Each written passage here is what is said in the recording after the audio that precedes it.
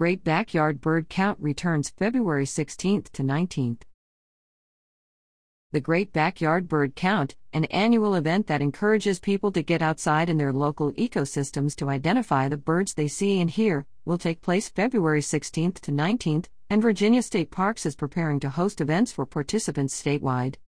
The Great Backyard Bird Count is a way for participants to learn about the bird populations that can be found in the region, and also an event that helps scientists better understand global bird populations before one of their annual migrations.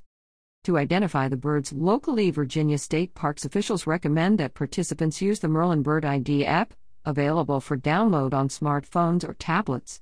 Participants also may use the eBird mobile app to enter bird sightings.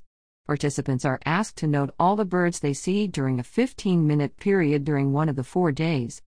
State parks that are hosting events during the Great Backyard Bird Count include Pocahontas, Chesterfield; Bear Creek Lake, Cumberland; Caledon, King George; Clater Lake, Dublin; Hungry Mother, Marion; Mason Neck, Lorton; Natural Tunnel, Duffield; New River Trail, Max Meadows; Powhatan, Powhatan;